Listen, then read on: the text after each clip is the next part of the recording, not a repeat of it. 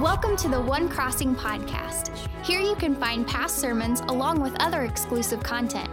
Our prayer is that God will move in your life even when you are on the go. We hope you enjoy this message.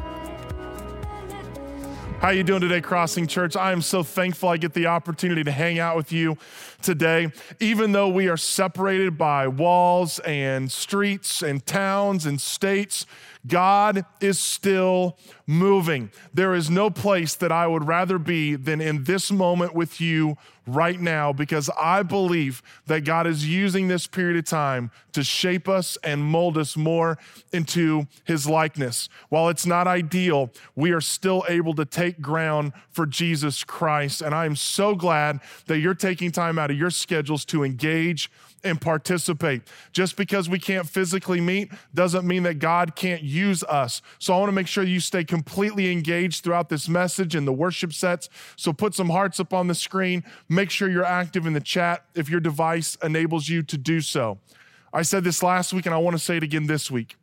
Your kids are watching you. They are learning from you how to worship. They're learning from you how to pray, how to trust, and how to follow God. You are going to be setting for them and for all the people around you a tremendous example. And I'm so thankful for how so many of you are responding. I heard a message about an 87-year-old who logged online to participate in our service last week. I've heard stories of those of you distributing food and those of you participating in blood drives. I've heard stories of you showing up and helping to make sure that food pantries are stocked.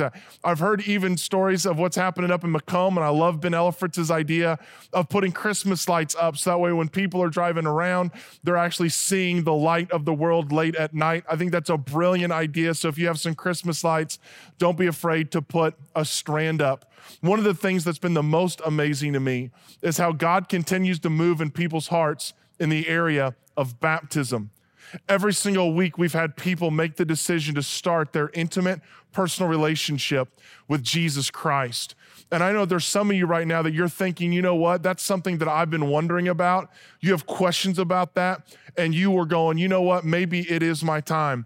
If you would just simply type in the chat, baptism, one of our chat hosts will get you in touch with a campus pastor and do our best to help you make that decision a reality. Just put baptism in the chat and somebody will reach out to you. If you're watching from a device that doesn't allow you to do it, feel free to call or email our church offices and we'll get in touch with you this week. Just because we're in this season doesn't mean that God can't do something brand new in each and every single one of you. Now, a while back as a church, we started a journey called Wreck the Roof. And we had no idea when we started this journey that God was going to be strengthening our faith, and he's been strengthening that faith. And so as we go into a season that is requiring more faith from us than normal, we are finding that our faith has already been strengthened.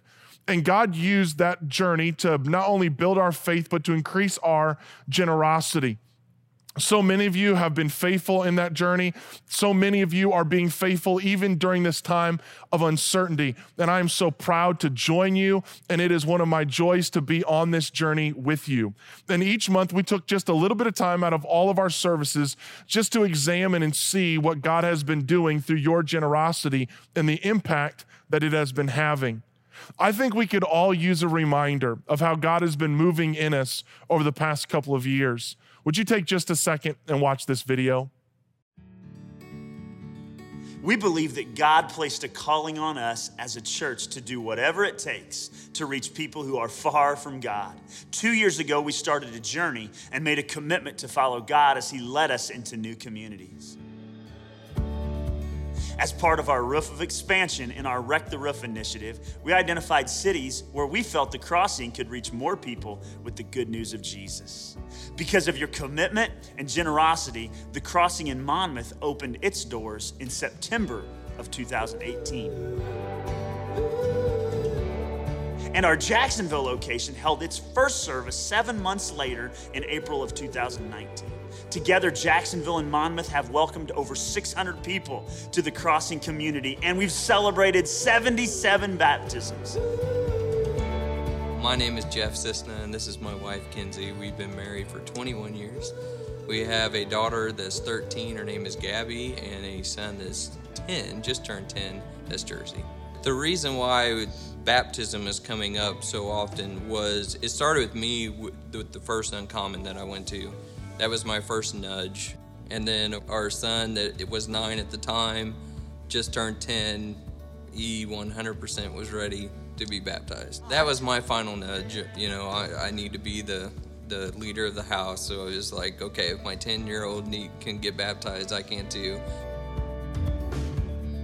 I think it's hard when you're going through something because you don't see it. And then just the few things that's happened in our life after we've gone through it, we've seen how much we've grown closer to God and how much we've blossomed by going through prayer and reading the Bible more and having that intimate personal relationship with Jesus. Not only did you commit financially, but you showed up to give your time and your talents to launch these new locations. We truly became one church in multiple locations. My name is David Arns, and this is my wife, Janet. We've been members of the Crossing for going on 18 years now. With the opening of the Jacksonville campus, I remember the roads just being extremely slushy that day. And it was, snow was coming down, it was wet, it was heavy, and you could just see the tire tracks in front of you going all the way over. So, yes, it was interesting. And I remember, just thinking, will we have anybody show up for church on this nasty morning? Are we bringing 50 to 100 people over and it's just going to be us? But it wasn't. People did show up. God brought people through the door, and it was exciting to see those people that made it out. I still remember a point where every time I would see a baptism there, that was just something solidifying our decision. Absolutely, the commitment. But there's certain points in your life that you'll always remember, like your kid's birth, a marriage, a graduation, a baptism, all of those points. And Jacksonville is one of those points. We expanded our reach 30 miles both north and east, offering a Crossing home to anyone within a 300-mile radius. We make homes into old shoe factories, grocery stores, schools, and theaters. We look for empty spaces to fill with worship, and you made that possible. And in the same time, our Inside ministry started services in the Vandalia Women's Prison, created a Bible study in the Jacksonville Correctional Center, and added a correspondence and prayer ministry designed to reach those incarcerated individuals with the gospel. We now have 5 Inside locations and 3 .tv spaces. Check out this letter we received from an individual at one of our Inside locations. I just wanted to send a short note of thanks. I'm a member of the Crossing Inside and thank God for the Crossing family and truly feel like I'm a member. I've taken more initiative in developing a personal relationship with Jesus Christ, but thanks to the church and volunteers that help bring the word inside these walls, I am feeling as though not only that I have a relationship, but that it's growing. Thank you to everyone for everything. Your generosity throughout the past 2 years changed lives and eternities forever. You broke barriers that previously prevented lost souls from finding Jesus. When you joined this journey, we truly believe you invited God to use your life to impact the kingdom. And for that, we say thank you, and we look forward to celebrating all that God has done throughout this Wreck the Roof journey and in the following weeks to come. Isn't that video incredible? It's just amazing to see how God has been able to take what we have and use it to bless so many people. In fact, we rarely have a good understanding of how God uses our gifts. I remember Jennifer and I's first Christmas 10 years ago. Kennedy was off at her dad's, and so it was going to be just Jennifer and I alone. We'd only been married for about 3 months, and it was after Christmas Eve services, and we went home, and there was a young man who had been coming to the church who was going through a difficult season, and we had decided to invite him over to have a Christmas Eve dinner with us. And I had gone to the store and picked out a wallet and put some money in it for us to give him as a gift. Now, Jennifer and I were young in our marriage. We didn't have a lot of resources, and so there was only one gift for me that Christmas. It was a pair of slippers. It's hard for me to find shoes that fit me, and these, I found them, and they looked like they were going to be a perfect fit, and I couldn't wait to have them. And they were wrapped underneath the tree. Well, after we'd finished eating, I got a phone call. We'd given him the gift, and then he was doing some stuff in the living room, and I got a phone call from Jerry, which typically happens after Christmas Eve services and after Easter services, and most of the time, most weekends, where we talk about what happened and what we'd like to do differently. While I'm on the phone with this young man, I see my wife get up from her chair and go over and grab my Christmas present. Now, I didn't think we were going to be opening the presents in front of him, so I was just kind of confused. But after she picked up my slippers, the box that contained them, she didn't walk towards me. She walked towards this young man, and she gave him my Christmas. And I'm on the phone watching this thing transpire, and I'm like, what are you doing? Well, I wasn't going to take him back, so I let the guy keep the slippers because, whatever. But for the last 10 years, I have on a regular basis given my wife a hard time about the moment when she gave away my Christmas. Her generosity didn't cost her anything. She gave away mine. Well, for 10 years, I've been giving her a hard time, and then this week, I get this message. I want to read it to you. Hi, Clayton. My name is Dan, and I wanted to send you a message today. I have no idea if you remember me or not. I certainly don't expect you to, and I'm guessing you don't.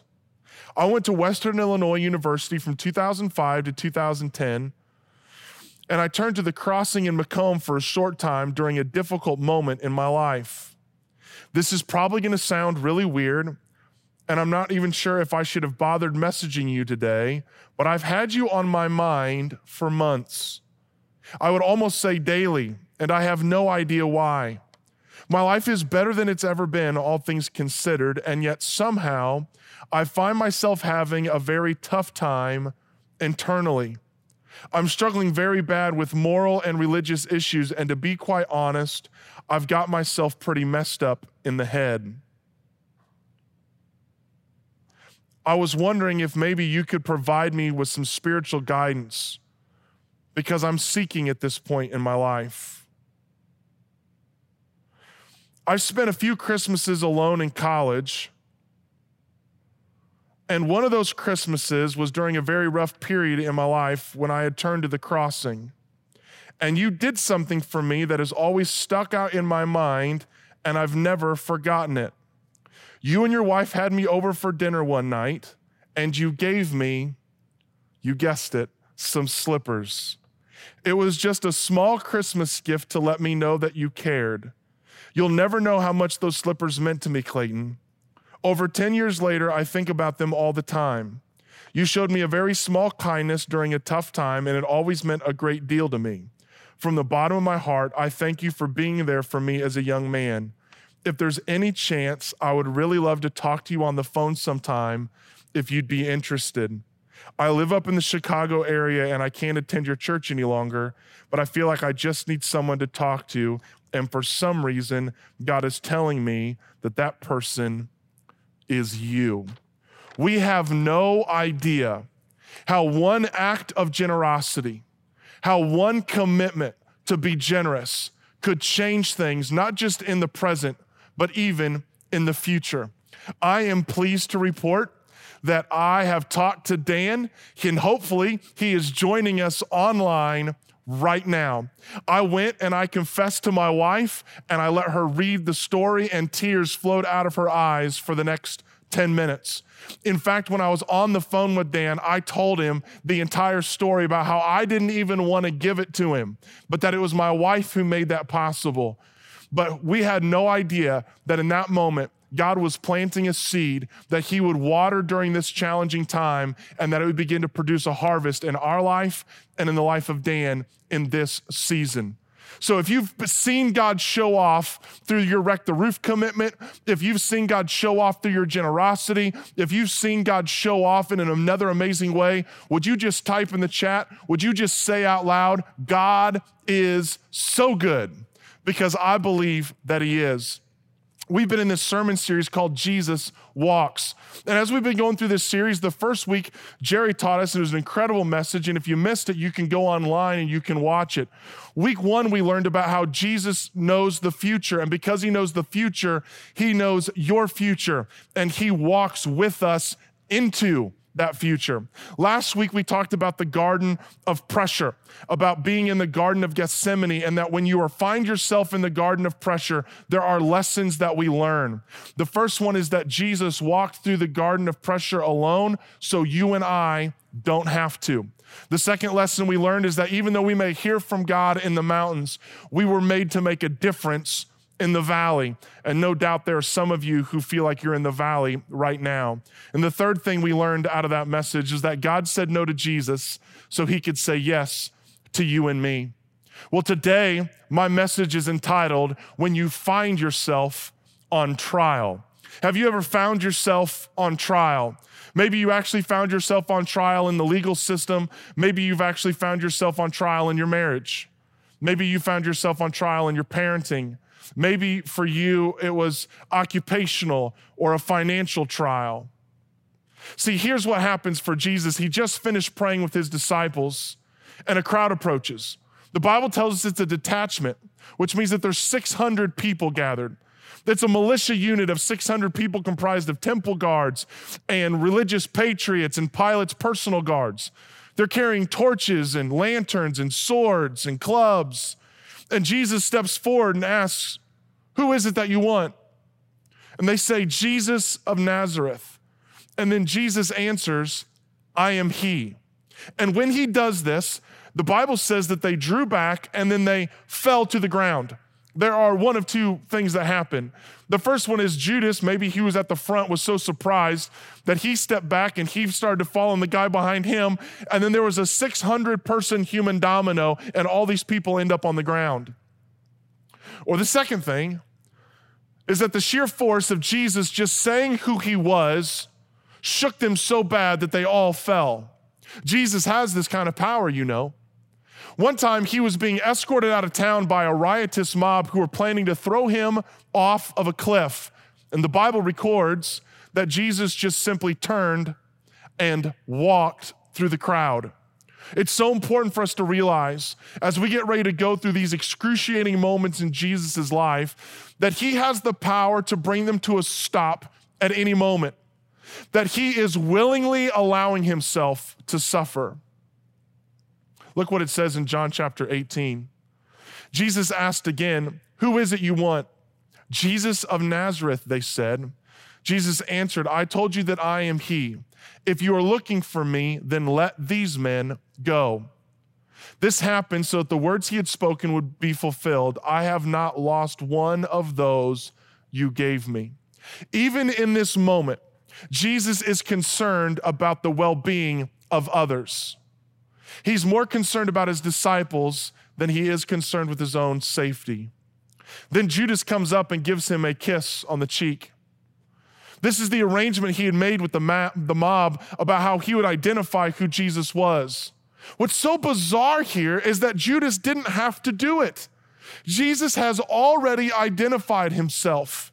But Judas still walks forward and kisses him on the cheek and identifies him so that way Jesus and everybody else knows who is the one who's betraying him. It shows us the depths to which Satan had entered his heart. Then John records this in chapter 18. Then Simon Peter, who had a sword, drew it and struck the high priest's servant, cutting off his right ear. The servant's name was Malchus. Jesus commanded Peter, put your sword away. Shall I not drink the cup the Father has given me? The disciples are now outnumbered 60-1. Peter, being as crazy as he was, outspoken, spontaneous, gets so flustered, he pulls out a sword and he tries to kill a man and ends up just slicing off his ear. Then Jesus turns to Peter and rebukes him. He says this in Luke. He reminds them that he could just call on his Father and at once God would send 12 legions of angels. A legion of angels or a legion is 6,000, What Jesus is saying is, I could call on my Father, and at one moment, I could have 72,000 heavenly warriors surrounding me, but I'm not going to do it. He reminds his disciples of the cup that he is now fully prepared and willing to drink. And then Jesus stops in the middle of all of this, and he heals Malchus's ear. There's two ways that this happened. One is Jesus reached down and picked up Malchus's ear and put it back on his head like you would a Mr. Potato. Or Jesus just touched the place where the ear used to be and a new ear was formed and the old ear was just laying on the ground. Can you imagine all of this pressure, all of these people, the intensity of that moment, and Jesus is concerned about a servant's ear? Look what it says in Mark. Then everyone deserted him and fled. A young man wearing nothing but a linen garment was following Jesus. When they seized him, he fled naked, leaving his garment behind. Verse 50 might be one of the saddest verses in all of Scripture. Everyone deserted him. Jesus is left in this moment all by himself. Mark goes so far as to tell us that there was a deserter, but it wasn't just a deserter, it was a streaker. This guy was grabbed by his linen outer thing and he was held by it and he just slipped out of it, but he had no undergarment, and so he just takes off naked through the trees. And then the trials began. Jesus went through 6 trials that evening. To say evening is generous. This is probably about midnight, and most of these trials will be over by 8 or 9 a.m. The first 3 were Jewish trials. They were before Annas and Caiaphas and then the Sanhedrin. The second 3 were civil. They were in front of Pilate and then Herod and then back to Pilate.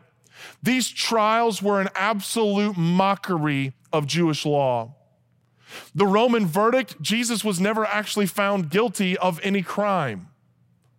Rather, Pilate handed him over to the Jews to avoid another nasty confrontation with their leaders.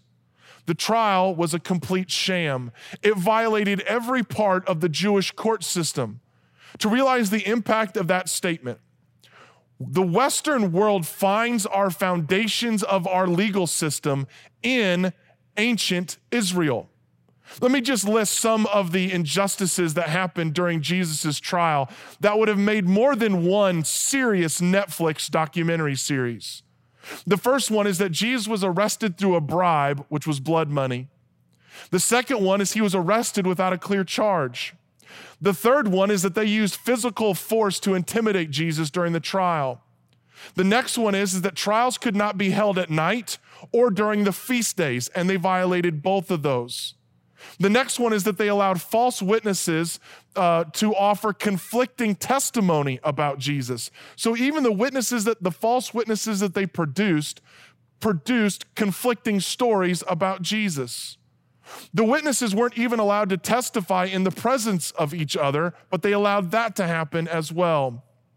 They asked Jesus to incriminate himself, which Jesus didn't do. Jesus was not given the opportunity to cross-examine the witnesses that were brought against him. He was charged with blasphemy and temple violation at his Jewish trial, but they changed the charges at his civil trial to him claiming to be king, to him causing disturbances and refusing to pay taxes. And then ultimately he was convicted and executed on the same day as his trial. We pick it up in Matthew chapter 26. Then the high priest stood up and said to Jesus, "Are you not going to answer? What is this testimony that these men are bringing against you?" But Jesus remained silent. You have to be asking what I'm asking. Why isn't Jesus answering them? Why isn't Jesus mounting a defense? Why isn't Jesus speaking back to them and telling them what's actually happening? Well, to get the answer to that, we have to go all the way back to the Old Testament, to the book of Isaiah, chapter 53, verse 7. He was oppressed and afflicted, yet he did not open his mouth. He was led like a lamb to the slaughter, and as a sheep before its shearer is silent, so he did not open his mouth. There is a message in here for all of us. Jesus told us that we would be persecuted. We are told in Scripture that these things would happen. Matthew chapter 5 says, "Blessed are you when people insult you, persecute you, and falsely say all kinds of evil against you because of me. Rejoice and be glad, because great is your reward in heaven, for in the same way they persecuted the prophets who were before you." You and I, when people say false things about us, we want to be vindicated in the moment. We want justice right there. We want them to hear our side of the story. But in your urgency for justice here on earth, do not forfeit the reward that awaits you in heaven. Sometimes the best thing to say in your defense is nothing at all. To claim your heavenly reward, sometimes you just have to let people talk. In the middle of this trial, they begin to beat Jesus, punch him, hit him with clubs. They cover his eyes and they smack him and they say, "Prophesy, who hit you?" And it's in these moments that I am so overwhelmingly convinced that you and I could never have been Jesus. To see the very hands that Jesus created turn on him to beat him. To know that at a moment's notice, Jesus could have answered that question. Not just who was hitting him, but he could have told them every sin that they've ever committed. He could have told them everything about themselves. I'm looking at this moment, I'm waiting for Jesus to do a Jackie Chan, Jason Bourne, James Bond level escape. I'm waiting for Jesus to see a hand that's coming at him and him just stop that hand in midair, like he's using the Force with his Jedi powers. But Jesus is allowing himself to be beaten. He is allowing himself to experience all of this injustice. He is allowing himself to drink the cup that God had given him. But while God is the one who gave him the cup, you and I are the ones who filled it. We filled it with our sin. We filled it with our mistakes. We filled it with our unbelief. We filled it with our lack of faith. Meanwhile, Jesus is being beat.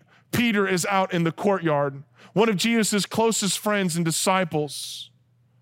And it's out in this courtyard that Peter denies Jesus 3 times. As soon as he finished denying him for the 3rd time, the rooster crows twice, and Peter looks through the window and he makes eye contact with a battered and bloody Jesus.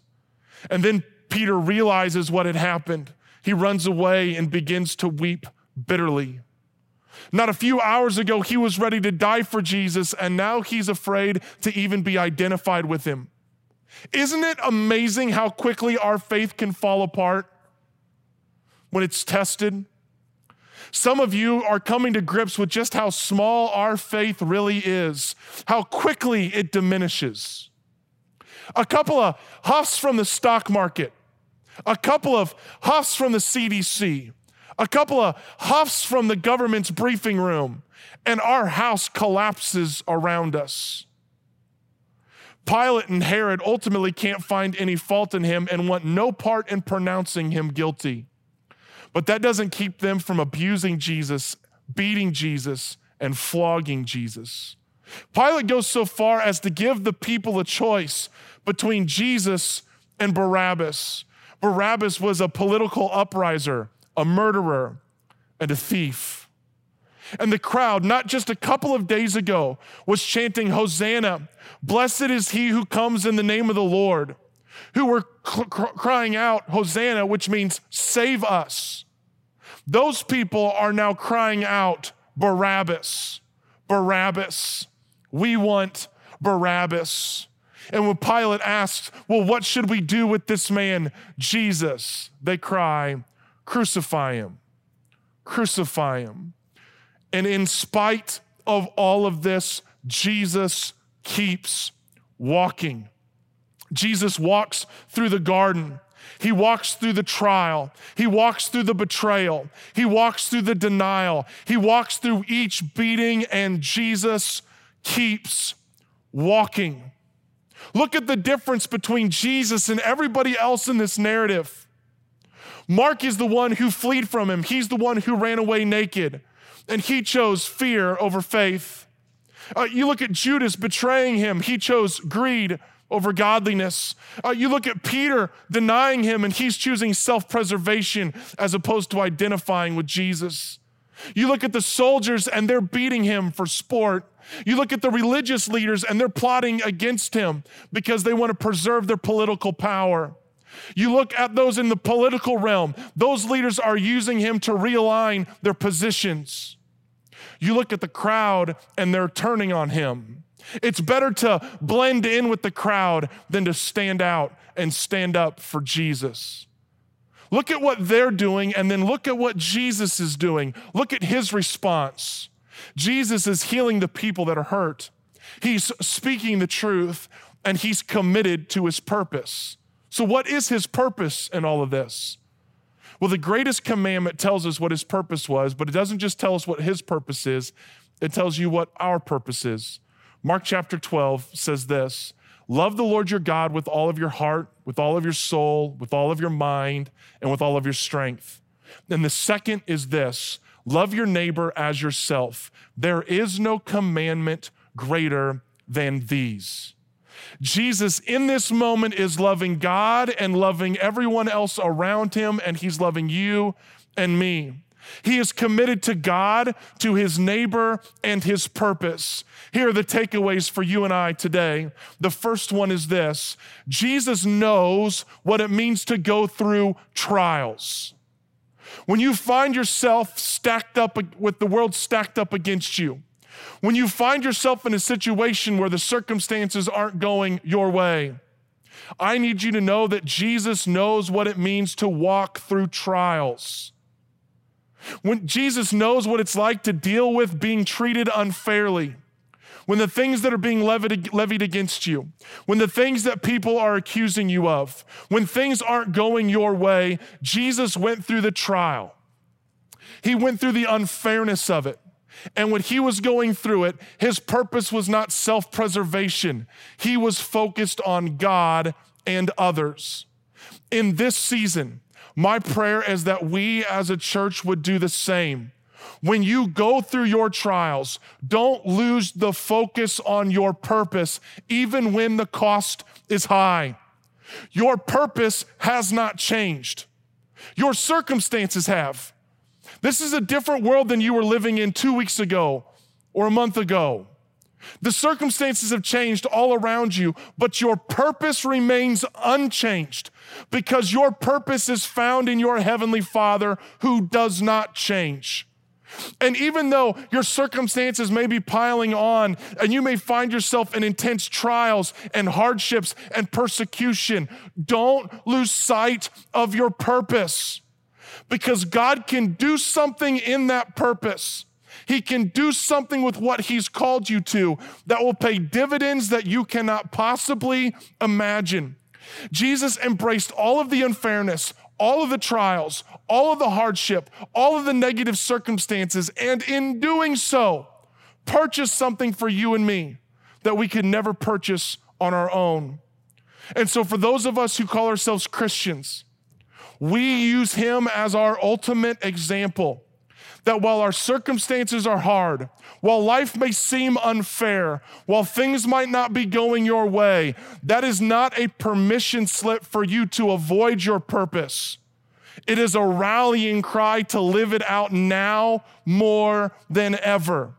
And I'm hoping you'll do that as we move to this time of decision. Thank you for joining us. A special thank you to those of you that choose to give to this ministry. It's because of your generosity that this ministry is possible. You can click the link in the description to give now or visit thecrossing.net/podcast for more information. If you enjoy the podcast, be sure to subscribe and share with your friends, tagging One Crossing on social media. Thank you so much for listening.